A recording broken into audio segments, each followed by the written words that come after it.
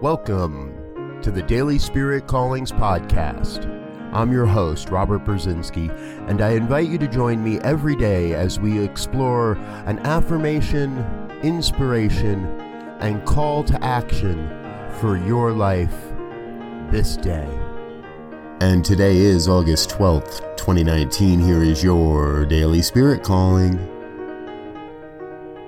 I release any attachments to how things could or should be and let life be exactly as it is.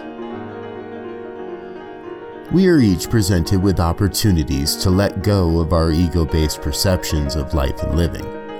You have the power to take what is and direct that towards the demonstrations of what you desire. Today, you are called to accept the divine perfection of whatever this day brings and stay true to your dreams. Thank you for listening to Daily Spirit Callings. If you found value in this program, please share it with your friends.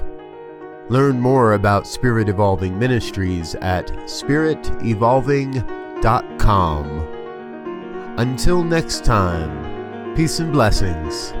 Go forth and prosper.